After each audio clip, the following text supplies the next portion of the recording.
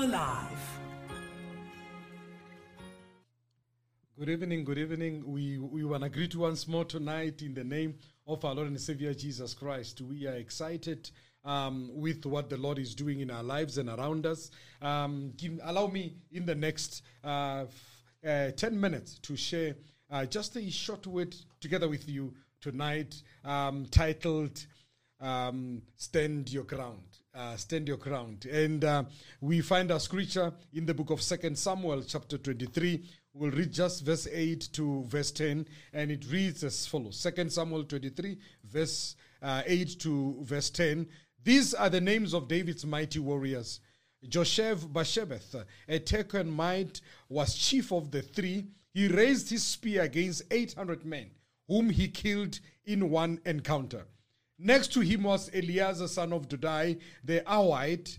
As one of the three mighty warriors, he was with David when they taunted the Philistines gathered at Pasdamim for battle. Then the Israelites retreated. But Eleazar stood his ground and struck down the Philistines till his hand grew tired and froze to his sword.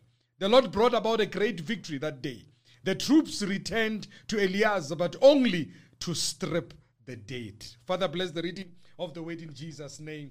Amen. This is one of the beautiful scriptures that reminds us of the power that God has given us. That reminds us, of the ability that God has given us. That in every one of us, there is a warrior spirit. You might be sitting there feeling like, you are lost, nothing is working in your life. But I want to remind you that in you, there is a warrior spirit. There is a warrior spirit that you are able to fight the things that has been, tormenting your life over time. There's some of the things that you feel you are not able to do. You just need to know that God has allowed you, to go through so much in your life because he trusted your abilities. Where the scripture as it opens, it tells us about a man by the name of Josheb-Basshebeth. The Bible tells us that this man alone, he raised his spear against 800 men.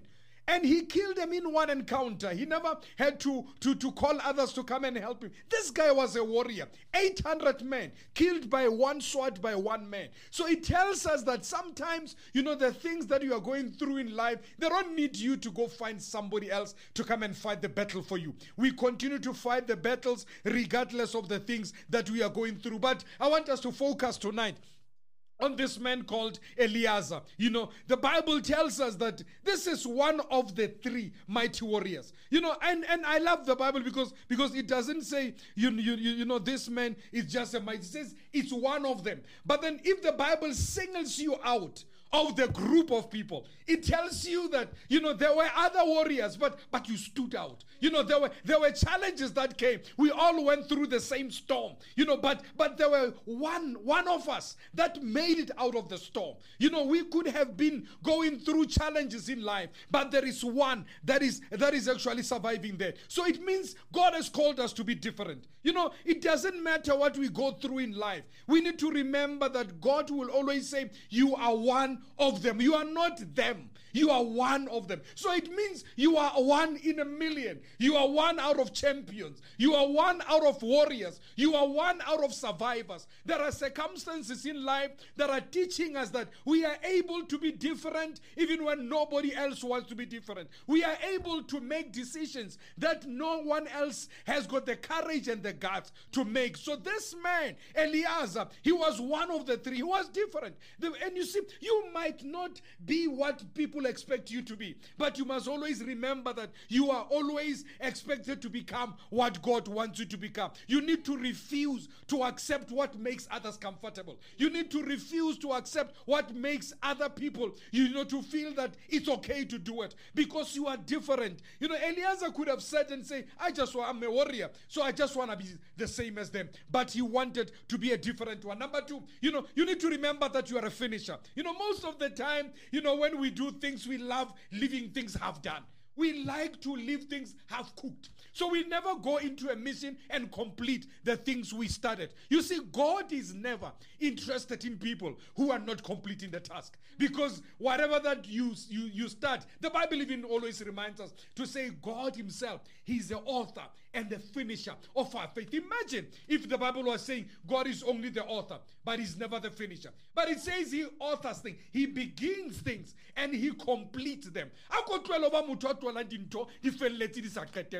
Because when we get into that situation in life, our life becomes miserable. So God is calling you to do a certain project. Why? Before you can finish it, you're already thinking of another project. Before you can finish, you are now thinking about another project. No, you propose it someone about Tumaobani. And then you said, tell those ladies that, I love you and I want to marry you. Tomorrow you go and you propose another. But you have not finished what you started on the other. God is not impressed when we cannot finish things. God believes in people who finishes. Jesus finished and destroyed the power of sin at the cross. Imagine if he had said, look, I don't want to go to the cross because I can sense the pain. Even though he prayed. And he said, Father, if this cup may pass me by, not my will, but your will. But he knew that the will of the Father is to finish the things we have started. In verse 9, the Bible says, this Eliezer, he was with David when they taunted the Philistine gathered at Pasdamim. And then the Israelites retreated. You see, the Israelites, to taunt is to provoke or challenge someone with insulting remarks. So these guys, they insulted the Philistines. After they insulted the Philistines, they retreated. And I know mostly why do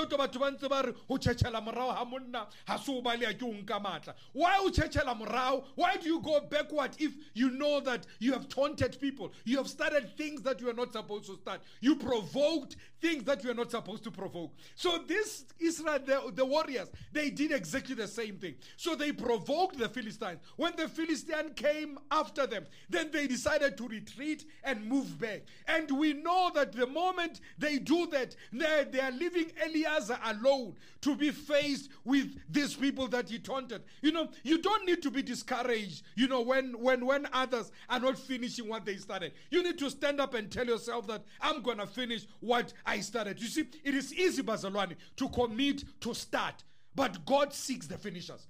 So it is easy, to say to God, thank you for this idea, God, I'm going to implement it, but you don't even start doing it. So God wants us to not only to be starters, but he wants us to be finishers. What is that you have started that you have not finished today? What project have you started and you have not even finished it today? What dream have you ever told people about, and until today it has not taken off? What are the promises that you have made to people but you have not fulfilled today? Because God wants you this year to become a finisher. Though others may retreat, though others may stop along the way, though others may walk away, but you need to know that God is expecting you to be a finisher.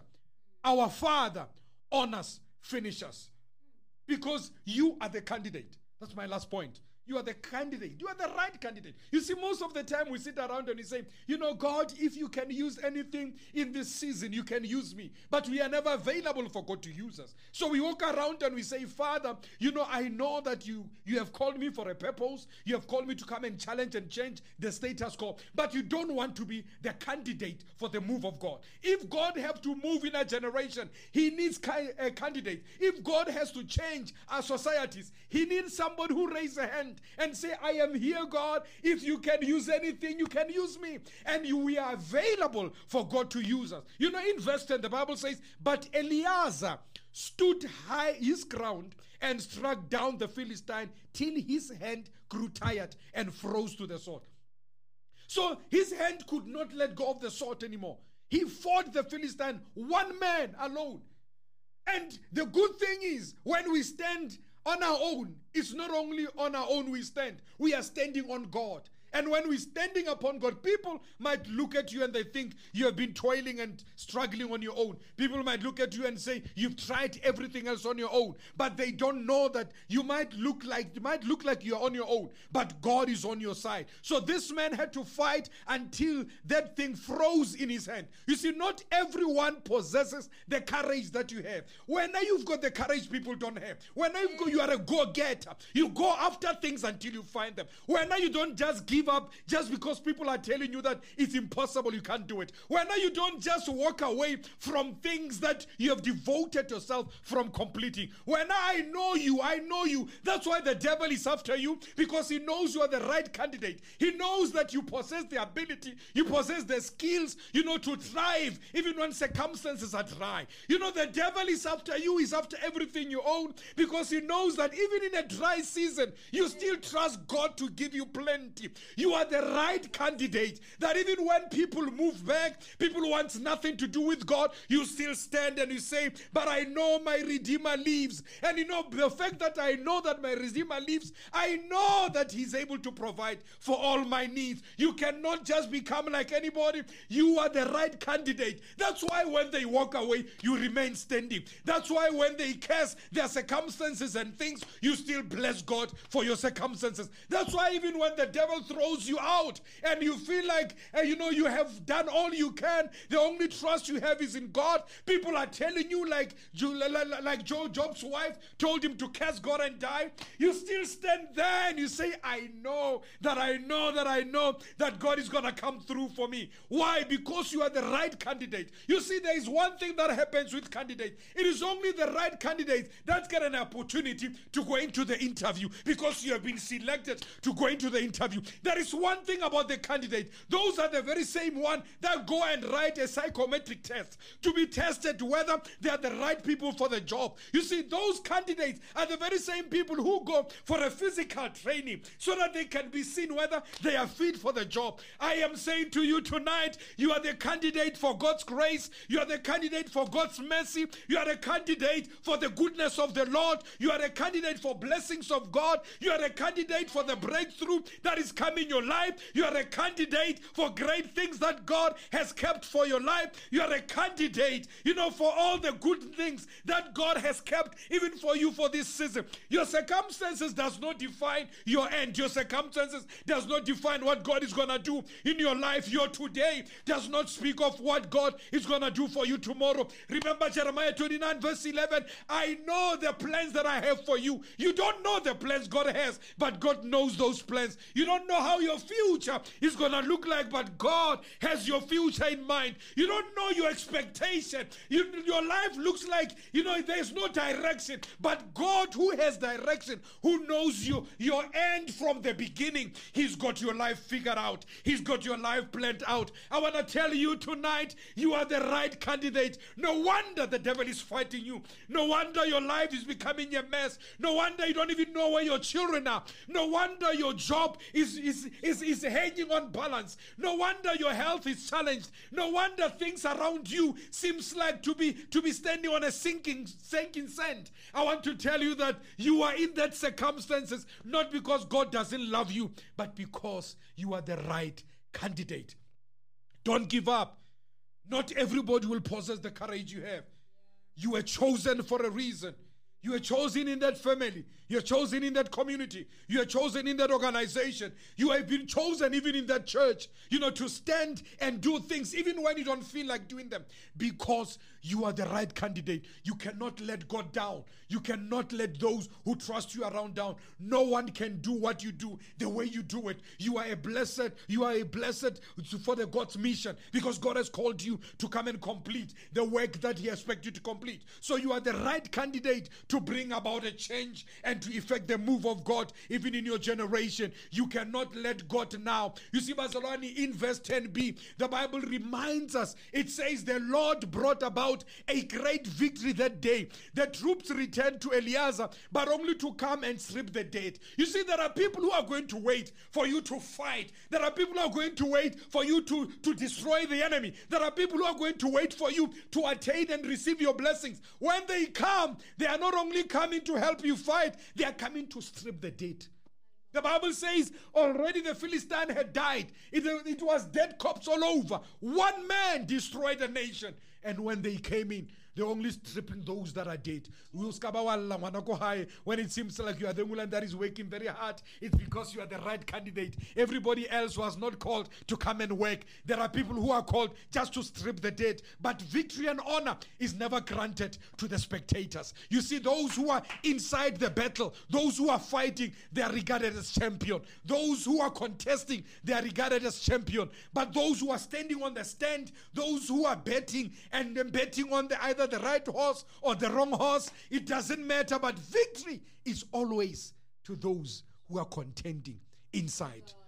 Many lives will benefit from your bravery. Your children will benefit from your bravery.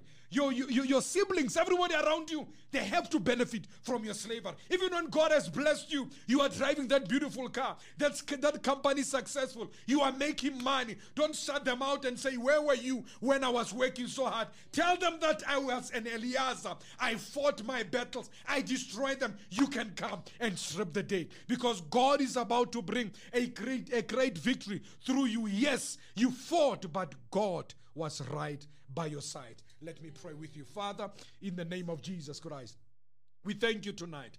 We thank you for your word. We thank you for encouraging the brother, the sister. We thank you for encouraging Mama Le Papa Kohai. We pray, oh God, that in the midst of the challenges and the chaos that they might be faced with, in the midst of the circumstances that they're dealing with, remind them that they are the right candidate and that your favor is upon them. Father God, help us to be finishers. Help us to remember that we are different. And after choosing us, oh God, give us the courage to stand in the midst of it all.